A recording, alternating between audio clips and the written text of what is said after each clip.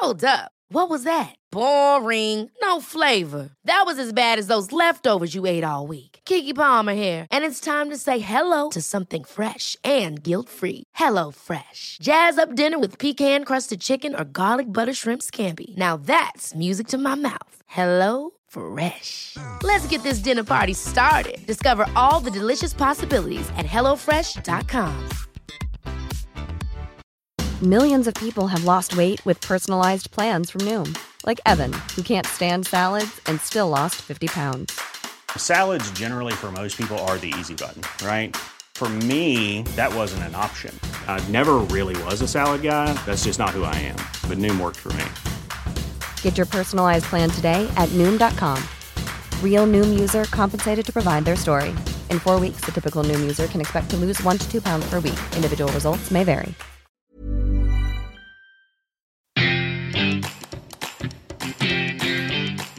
Hello, I'm Michael Chakraverty. And I'm Mark Watson. And this is the Menkind Podcast. We're going to take a deep dive into masculinity, exploring what being a man actually means, along with a variety of brilliant guests. You know, men talking about men is a notoriously underrepresented area of podcasting. Not anymore. Morning, Michael here, Mark there again. Hello Mark, how are you? Thanks for asking, as ever, Michael. I'm pleased to say I'm in fairly good health and spirits. Yeah. That's good. You don't often ask how I am. I'm doing well as well. Thank you very much. No, it's all one way, actually, to care in this place, isn't it? You know I can. It's implied. It's a silent caring. Yeah. I'm more the sort of standoff father figure. Father figure, that's quite something that you've just put on yourself there. I'm just saying I'm very proud of you, my boy. Now, this week we have the wonderful Ollie Ollerton. You're in Shrewsbury. Is it nice? It's a beautiful day today. Absolutely stunning. It was beautiful this morning, like frosty, clear skies. Yeah, it's beautiful. I'm out on the water after this, so... Oh, are you? Yeah. What does that mean? Walking on, or...? No, I'm on top of it. That's a good start, yeah. Yes, the first time I've spoken to a soldier, I think. A real-life soldier in my life. I'm just trying to think if it's the first time I've spoken to a soldier. I certainly haven't got a list of them. No, it's not quite for me, but it's up there. Neither of us is a person that regularly encounters soldiers. Let's be honest about that. And not soldiers who've been attacked by apes. Little teaser for you there. Enjoy. We're fortunate to be joined this week by the impressive figure of Ollie Ollerton. Ollie, well, a lot of people will have come across you, but can you just somehow try and summarise the vast amount of stuff that you've done in your career, or at least what you do now? Yeah, which is really important because everyone knows me from SAS Who Dares Wins on Channel 4. I'm a former UK Special Forces soldier, but I don't hang my coat on that accreditation or this word of celebrity, which I'm still not used to. I'm an entrepreneur. I've got a few businesses. I am very much focused on self-development, inspiring other people. So that is the main focus of my business interests. Yeah, you've got a company which is all about that, basically, about enabling people to break free of the sort of psychological shackles that keep us from our goals. Is that fair? I like that. That'll be on the wall next week. Thanks, mate. There you go. I've accidentally got myself a job as copywriter for Ollie there. Yes. So there you go. Ollie is basically ex-military, reluctant celebrity, and now professionally inspires people to achieve stuff. And me and Michael are just sitting here having just had a muffin. A lovely muffin. Apparently it was really nice. I didn't even get it. The first question we always ask everybody, Ollie, is kind of taking you back to when you were younger, I suppose, and the idea of masculinity. When did you kind of first encounter the concept of masculinity, and what did that look like? God, that's a bloody deep question, isn't it? Thank you. I wrote it myself. It's one we ask everyone, but I think you're the first guest we've had who, in their memoirs, describes getting in trouble as a kid for running around with a sawn-off shotgun. That might be a good starting point. That's the first, yeah. Yeah. I mean, I was on sort of turbo to masculinity, and I had a very sort of hands-on, alpha male-driven upbringing anyway. You know, it was all motorbikes and go-karts and all kinds of getting into trouble, and unfortunately that went a bit too far when I did get a sawn-off shotgun and went on a bit of a Rambo rampage. So I tell you what, I think it was around about that. That does sound like going a bit too far, I think. Normally anything with the phrase rampage in it is bad news. No one got hurt, by the way. No one got hurt. But yeah, I think, you know what it was? I think it was around that time that Rambo came out, and I'm pretty sure that was around about 1983. And I know it sounds a bit funny, but, you know, Rambo, the film, came out, and it was like, that was almost like my call to manhood. Which is something we ask people about. We often ask guests what it was that, well, exactly, what was their call? What was their sort of signifier of manhood? And a lot of people do go for, all action figures, not surprisingly. Yeah, and what qualities in that film did you kind of aspire to or see as something that you'd like to be more of or be more like? I don't know. He was just like an absolute legend, wasn't he? I think a lot of that stuff, it really inspired me to join the military. Because he was an ex-veteran, he was unstoppable. He didn't conform, which is something that I've adopted all the way through my career up until today. You're not suddenly changed your mind about that? No, definitely not. This podcast isn't you suddenly being a conformist. No. Well, we'll see afterwards. I'll let you know. Yeah, maybe we'll change you. Yeah. But it was that sort of. I saw him as the perfect sort of alpha male, and it was like after that, I wanted to live, breathe, and be Rambo. I think I actually did. I'm going to say something that was going to embarrass me then, but I think I actually told people at school to start calling me Rambo. Me and Michael did that as well, but we just didn't get much traction with it. Do you think now, obviously you, Ollie, have ended up enacting quite a lot of those Rambo type ideals, like you were in the military, you have done quite a lot of SAS type stuff. Do you think now that those sort of icons are good for boys growing up in particular? Like, is it a good thing to see that as aspirational, do you think? Yes and no. At the end of the day, I think, look, the perception is far different than reality. If everything is around about you focused on chasing an image, it will never live up to expectation when you actually get to where you want to be, because you won't actually get to wherever you want to be. It has to be really something that is more focused around the feeling, and that's just the way we're actually wired. We are image driven as a species. I think that's where a lot of us fall down, because we push the feelings to one side. And we end up driving towards an image because it looks cool. And that there's a lot to do with ego in that. Yeah. We're so focused on trying to be someone that looks good for everyone else. And then the real us, the real person we become a byproduct of that person we're trying to be, as opposed to, really feeling the person we should be. That's the sort of insight that a lot of, more traditionally masculine men don't have, maybe ever. So when did you start to break out of these sort of traps, you think? When did you have a moment of revelation like that, or was it a series of moments? Or there was a big turning point in my life, 2011, where I actually, because I spent my life not understanding what my purpose was, what my calling was. I was massively confused after joining the military, thinking it would be the be all and end all. I had this perfect vision, again, which was based on image, that was focused on this lifestyle. I thought it would fit and tick every box. I'm quite happy saying this, and I think I don't see many people that actually say it out there, but I didn't find what I was looking for in the special forces. I didn't that world, that masculine world, that I'd focused on so much. It didn't tick all the boxes for me whatsoever. I feel that I was just really trying too hard to be a man, as opposed to actually just getting on with it. And that comes back to that image, isn't it, that you kind of have in your head from being younger about what you're looking for. You've spoken quite a lot about being in the military. I think it's a fascinating area that I have no insight or... Yeah, me and Michael are very different sort of versions of men, but one area where we meet is neither of us would have been within a million miles of the military, so we're fascinated by all this. Yeah, and I'm particularly fascinated by, you've been talking about the kind of the difference between physical strength and emotional strength within the military, and I think when you were doing selection, if I get these numbers wrong, I'm sorry, but there was something like 350 people started and then 5 at the end of the selection process, and you were one of the 5. Tougher than Bake Off, I have to say, yeah.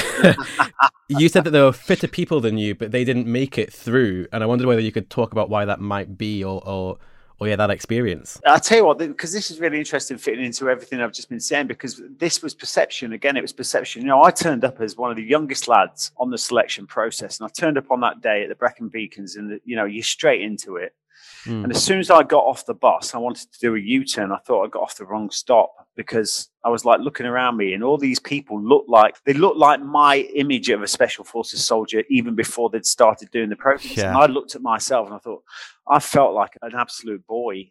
Honestly, I was scrawny anyway, and I felt like a little kid. So although my perception of them was that they were fitter than me, and actually they weren't fitter than me. Because again, we're so intimidated by image, and it really doesn't have that much to do with it. You know what I mean? And then very quickly, when we're climbing the first mountain, within the first 1K going up the mountain, those actual people that I was intimidated by, I was past them, and they were like, I can't go on. And I was like, holy shit. And that to me gave me so much confidence. That's obviously a pretty specific situation, like trying out for special forces. But this is something we see again and again, isn't it? People that look like they know what they're doing can easily overwhelm you, just psychologically, before you've even seen them try and do the thing they're meant to be good at. Yeah, this all comes down to ego. And, I'll go back to your question before because I didn't answer it. And that was the fact that was there a turning point? The turning point for me was really 2011-ish. And I crashed and burned on a grand scale. I went below zero. And at that point, it was like starting to rebuild myself. And although I wasn't, it wasn't a turning point where every day after that was a perfect reflection of what I wanted to be. It was a slow sort of climb out of where I was and starting to shed away this having to live up to expectations and trying to be this alpha male. And that's what I feel like, a lot of men are doing. They're trying to live up to this reputation. And all those, it's an interesting thing for me. I talk about Rambo and stuff like that. When you've got films like that, they don't actually really help. It's the same with everything. It's like social media, the whole lot. Everyone is looking at this image of everyone else with perfect lives when it's pretty much a lie, really, isn't it? Yeah. And, you're watching films where these alpha males doing some very unrealistic feats of masculinity. And then people think that they've got to... Yeah, jumping out of helicopters. There's an awful lot of that in films, much more than there is in most men's lives. No, exactly. I mean, it's a good thing, but it's also a bad thing if you then get hooked onto the fact of that's what it must be to be an alpha male. You must have to be that type of person when you don't. I'll tell you the turning point for me is when I actually went to Costa Rica in 2019. I went to a retreat and we took plant medicine, ayahuasca. So very recently, this is. Yeah, no, and this was a turning point for me. And you go into this dream state and it's an amazing, amazing journey. A lot happened for me on that journey. And I came away thinking, I'm not living for anyone else now apart from myself. But what I mean by that is I don't do anything because I'm doing it to impress anyone. I do what I do because it means something to me. And if people don't like it, that's their fault. I think there's a lot of strength in people start to focus on them being the most important project and not doing stuff for other people and how it looks. Mm. So leading up to that point, did you feel like you were doing things for other people? And what did that kind of look like? I think we all are. We absolutely all are. We're all doing so much stuff for me, it was like joining the Special Forces. I was doing that because it looked great. Mm. I was looking from the outside in at me and how good it would make me look.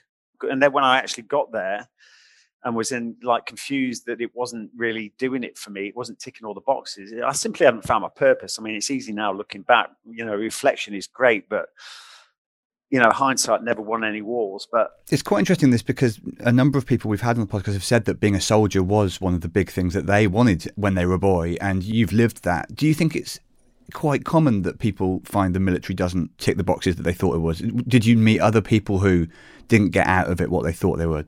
Yeah, no, I meet a lot of people that do. Loads of people that feel the same way, but I meet minimal amount of people that actually are vocal about it. Yeah. Mm. Because again, they're still falling into that trap of, I don't want people to think, I want people to think that the image was, it's all about, that for me is just all about ego. People are so invested in making sure that they don't look weak. They don't look the opposite of what they strive to be. And you talk about this in your book. Yeah. It takes strength to walk away from, say, a bad relationship or a job that isn't fulfilling you or whatever it might be, because it does involve saying to the world, those decisions I made haven't worked out. And we'd rather press on with something that's going badly than make that admission a lot of the time.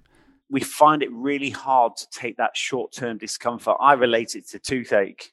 People are happy to go with that numb pain for a long, long time when they know just a short extraction, a little bit of pain over a short period of time will just resolve that. Yeah. But they're quite happy to walk around in that sort of numb state.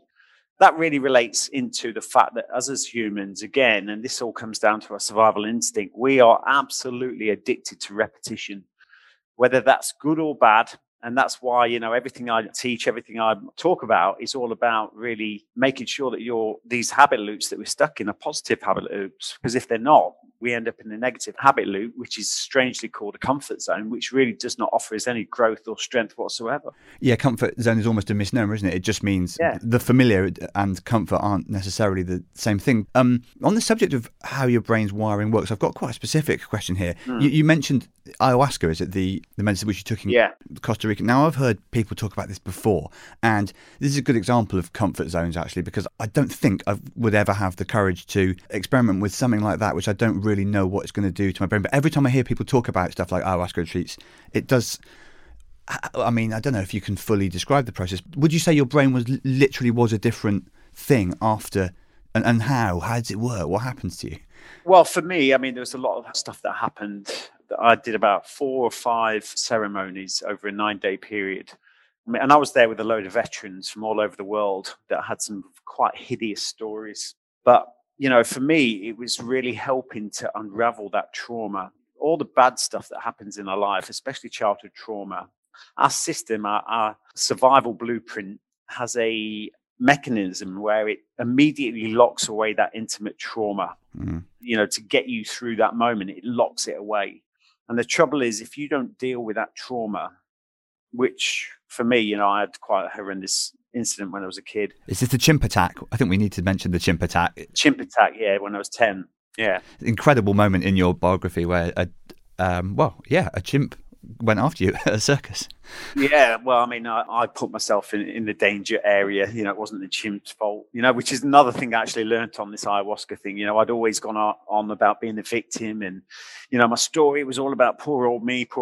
And that was a real reflection for me, because when I actually went and did the ayahuasca medicine, it actually it put me into the perspective of being the chimp, and the fact that I'd walked into the chimps arena that day. And so is it a bit like being hypnotized? Something like you're talking this stuff through under the influence of the ayahuasca, or you're actually there? Yeah, no, you're actually like, you go on a journey in your mind. You're mentally retreating and reenacting it. Wow. It sounds bizarre. It sounds really bizarre. But well, yeah, this is why I'm so interested. I've never heard anyone describe it in any detail. They just say, "Oh, you should try ayahuasca," and I always go, "Yeah, that sounds cool." And I'm too scared to ask them what it is. Yeah.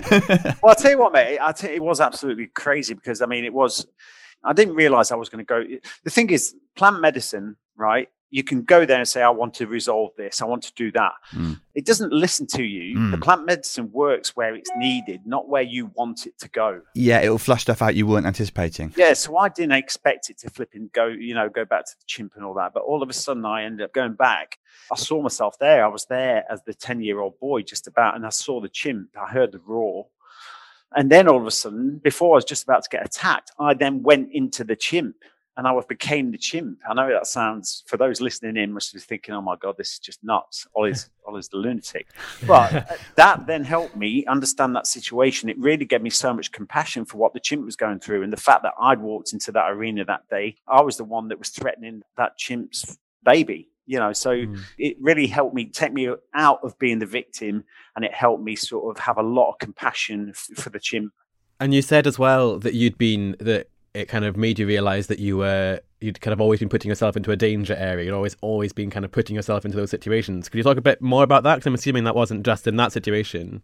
Yeah, that for me. And that's why I talk about that, because I have very vague memories pre-10 years old. It was almost like I was born at 10. Because of this trauma, because of blocking out the trauma? Yeah, because of the trauma. I don't see beyond that. I can't remember beyond 10 years old. It's almost like, because the trauma was so bad.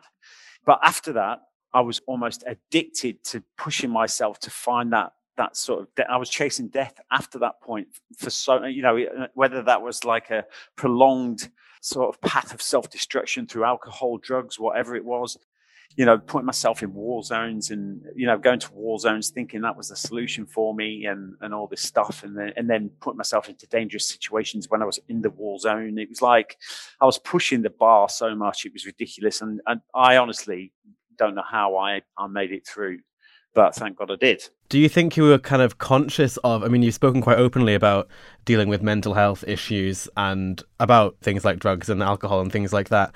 Were you conscious that those were kind of numbing the pain at the time, or was it just kind of a sense of buying into a culture that you saw around you? For me, I couldn't handle being in my own skin.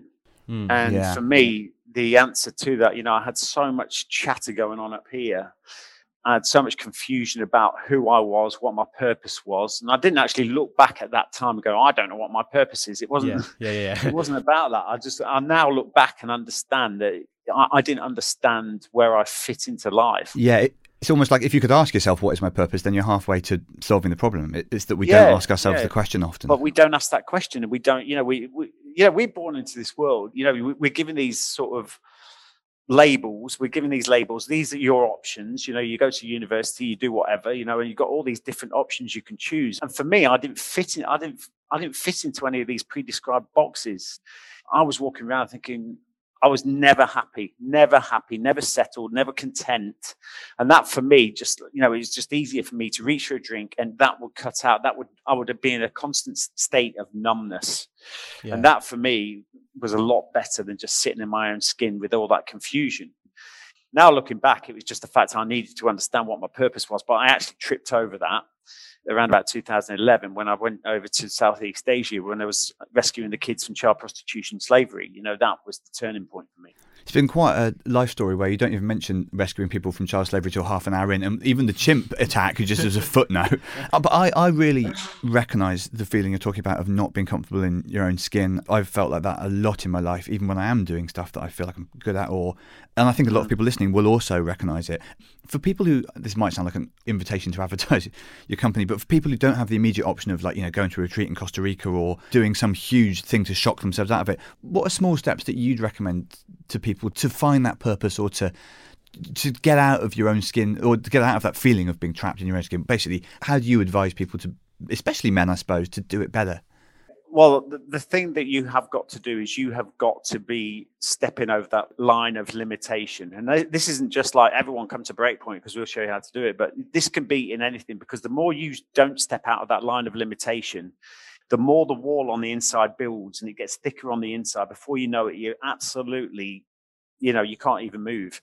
Basically, people need to really overstep that mark. When you don't step over that line of limitation, you live constantly in that comfort zone. Your ego always designs the best outcomes for you to make you look good in any situation, 9 times out of 10. Mm. Anyone that's seen the TV show SAS Who Dares Wins, it's exactly the same as what they do in the military. And every time you step outside of your comfort zone into some unfamiliar circumstance, something you've never done before, your ego's nowhere to be seen. It's like on a horse out of there, it's gone. It's like, fuck this. And that's what you need. You need to dispense with your ego. And that's what you need, because, that's it. Because only at that point do you then get to start your actions, reactions, your thought processes, everything become organic and raw. And that's why you see so many people breaking down on SAS Who Dares Wins. I'm using that as an example because everyone's seen that. People break down, and all of a sudden you've seen that raw, organic character, and that person on TV has, for the first time in so many years, they're feeling who they are for the first time in a long, long time. It's interesting, isn't it? People obviously go on a show like SAS Who Dares Wins expecting that they're going to be able to exhibit, masculine qualities, that they're going to show who they are and what they're capable of. But it sounds like you're putting them through almost the opposite. You're making them surprise themselves. Well, they come on that show, and honestly, within the first couple of hours of being there, they then realised that all the plans that they had, all the visualization, all the thoughts of how they were going to, tactically do this. All that male posturing, especially. Yeah.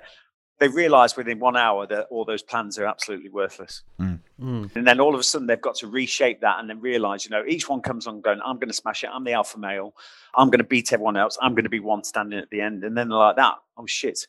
I've actually got to work with everyone. Yeah, I saw a bit of this I did this Bear Grylls show where you go to an island and, a bunch of, again, so-called celebrities. And there was a bloke called Ewan Thomas who was exactly as you described. Lovely guy, and like he's a great guy. But by his own admission, he went in as team captain going, I've got this guy. He used to say things like, we're going to beat the island. We're going to beat this. And within a few days, he had been smashed to pieces mentally. And by the end of it, he'd picked himself up, and he still is a different human, I think. But as you say, the ego had to be buried. And I'm not criticising him. All of us had to abandon our ego. But he was the most traditional male in that environment. And as a result, just like you said, he had the most ego to probably get rid of. And that's because as men, we do think we have to be the captain, the leader, in charge. Yeah, and a lot of what we've talked about today has been about the idea that a lot of men visualize themselves or see themselves in the image of a certain type of man or not, and the absence of that image can also be really impactful, I imagine.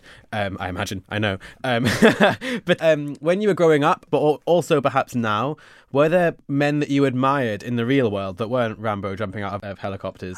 Yeah, or along the way, are there men that you think have been good examples of how we should behave as men, putting our ego aside, all that stuff? There were always people that, I always seemed to hang out with an older crowd. I was always inspired by quite hard lads, really. It's always, they were sort of my mentors growing up.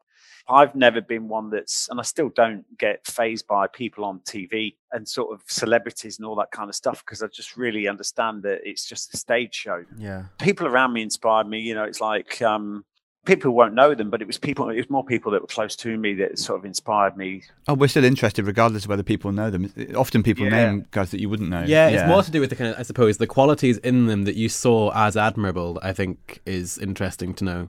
Yeah, but the thing is, for me, I think back then I was so confused. I was actually inspired by people that were hard, that could get into a fight and beat someone up and all that, and it was just totally wrong. It wasn't the right people. I wasn't following people that really. What about now? Yeah, what do you look for now as good qualities in a man? I look for someone that is emotionally connected. I look for someone that has emotional intelligence, someone that's not trying to be something for everyone else, someone that's just, and I think that is where the problem lies. There's so many people out there, they're so much under pressure because they're scared that if they do something that doesn't reflect this image of a stereotypical alpha male, that then they will look weak. But they're not living for the person they are. Everyone's trying to be, everyone's trying to be something instead of just being who they are. Yeah, a lot of your core advice to men in particular, but to people really, seems to come down to this thing. Identify what you want to live as and that alone, and pursue that, and zone out any reaction from other people. Is that fair? Yeah, because you do everything for you. I talk a lot, and I always state the most important project is you. And I know it's a cliche and I keep talking about it, but it's such an effective cliche. There's a reason when you go on a plane that the emergency procedures, if the emergency mask comes down, put it on yourself before you help anyone else. Yeah, that's true. That does always sound quite heartless, but there's, as you say, a good reason for it. But it's, unless you've got a strong foundation, you can't, there's a lot of fractured people out there that are trying to help other people. And not only are they diluting what they've got to give, they're just not being that effective in helping other people anyway. Everything I do at the moment, I do a lot of corporate stuff, a lot of corporate work, and they say, well, look, how can you help our organization grow? And I'm like this. Take it right back to each individual, every single individual. People are your most important asset. Before you start loading people with leadership and teamwork and let's look at their root foundation. Look, once you've got that solid and robust, you can then start adding things on top of that. Because a good leader is not so, is essentially just a very good grounded person. Rather than someone with special powers or special qualities. Yeah, no, bad leaders are people that they're trying to adopt a skill that they just haven't got. Before you know it, that then they think, oh, I'm a leader, I must be a dictator. That's what they do. Instead of just being themselves. But the point I'm saying is, regardless of whether it's for business or anything, everyone should really start to focus on them, and they should be the most important project. Where you're male, female, whatever it is, look at yourself, really start to invest in yourself. Happiness is not external, it's internal, and that was a massive turnaround point for me. And once you start to reflect on yourself as opposed to thinking everything's out there, the return on investment is phenomenal. It's been good. People use this phrase, doing work on yourself, and we hear a lot of men won't do work on themselves, and I've heard that constantly, but this is one of the most sort of detailed unpackings of that idea I've heard, actually. I can imagine now what it would mean to do that. When you're ready to pop the question, the last thing you want to do is second-guess the ring. At BlueNile.com, you can design a one-of-a-kind ring with the ease and convenience of shopping online. Choose your diamond and setting. When you find the one, you'll get it delivered right to your door. Go to BlueNile.com and use promo code LISTEN to get $50 off your purchase of $500 or more. That's code LISTEN at BlueNile.com for $50 off your purchase. BlueNile.com, code LISTEN. Burrow is a furniture company known for timeless design and thoughtful construction, and free shipping, and that extends to their outdoor collection. Their outdoor furniture is built to withstand the elements, featuring rust-proof stainless steel hardware, weather-ready teak, and quick-dry foam cushions. For Memorial Day, get 15% off your Burrow purchase at burrow.com/ACAST and up to 25% off outdoor. That's up to 25% off outdoor furniture at burrow.com/ACAST. Everyone knows therapy is great for solving problems, but getting therapy has its own problems too, like finding the right therapist, fitting into their schedule, and of course, the cost.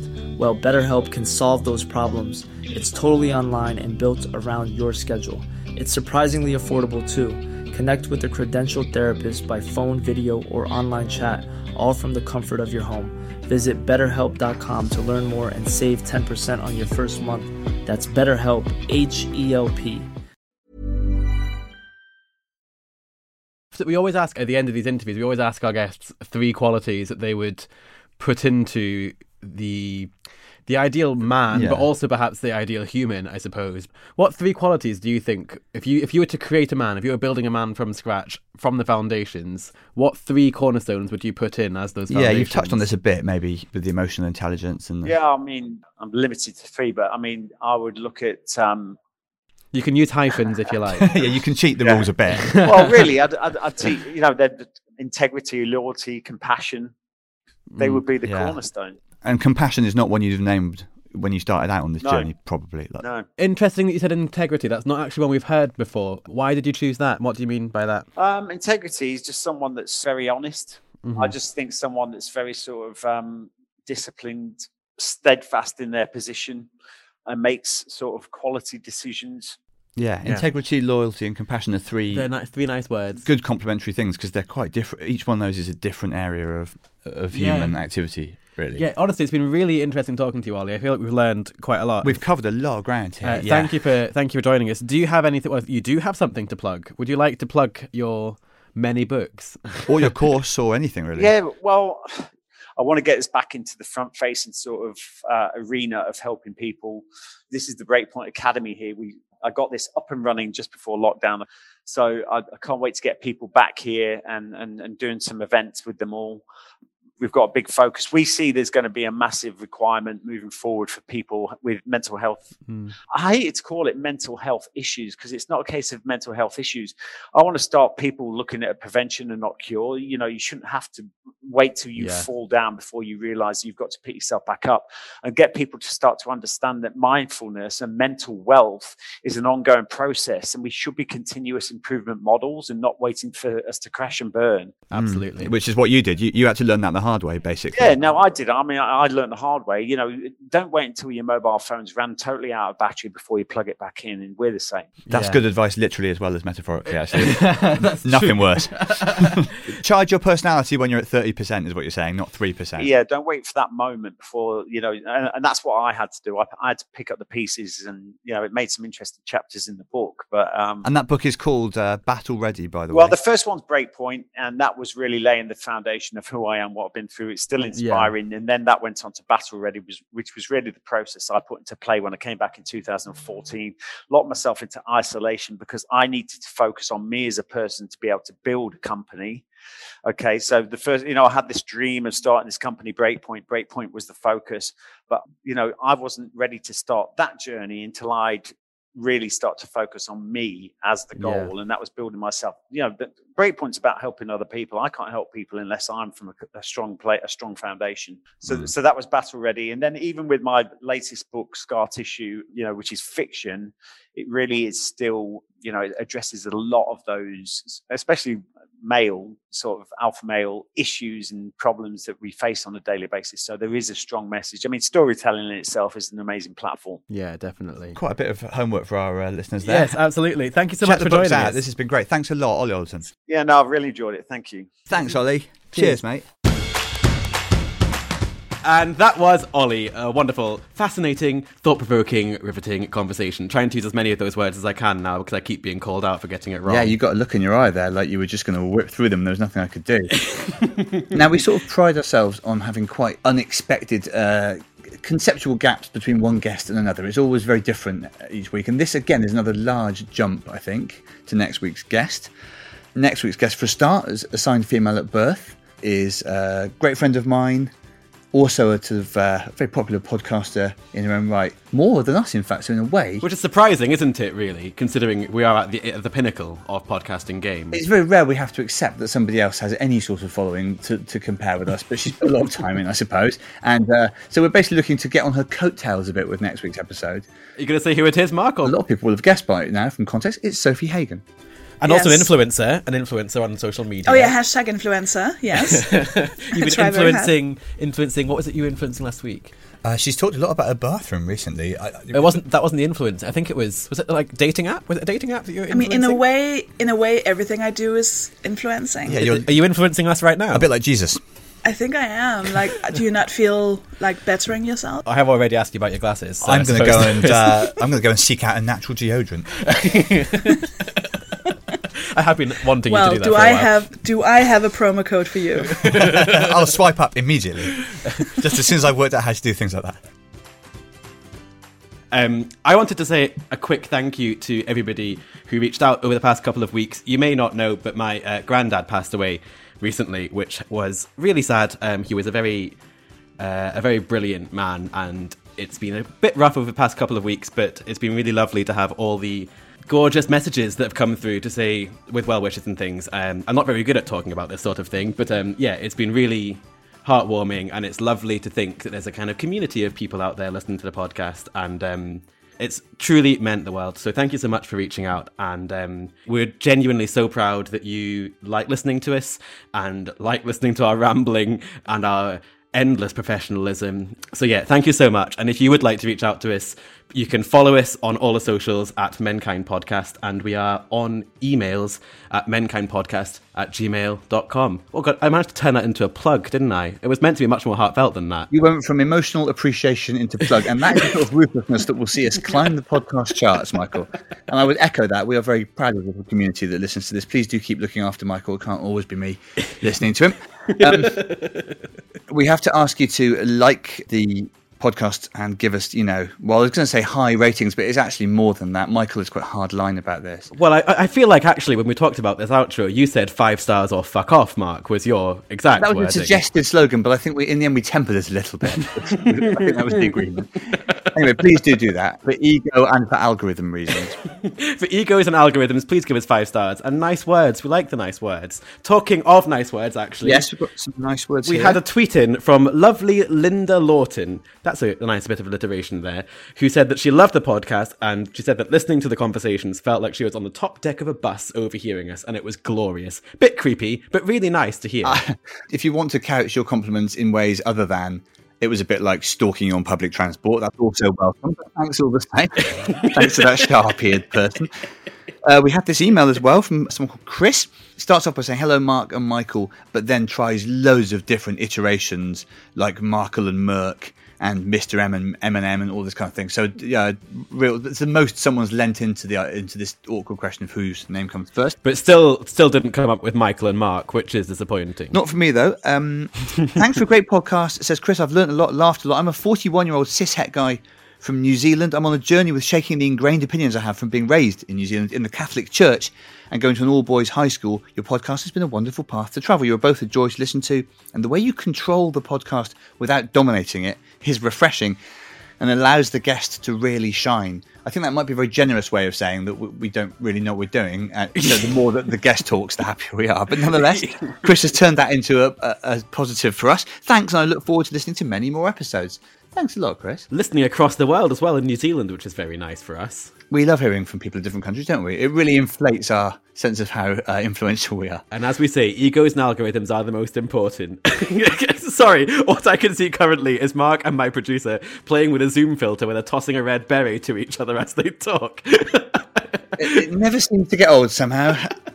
The phrase "it's been a long lockdown" would apply, but you'd think that it's not even much of an excuse anymore. Not at all. So while Mark plays with his red beret, we'll let you get back to your week. Have a lovely week, everybody. Yes, bye.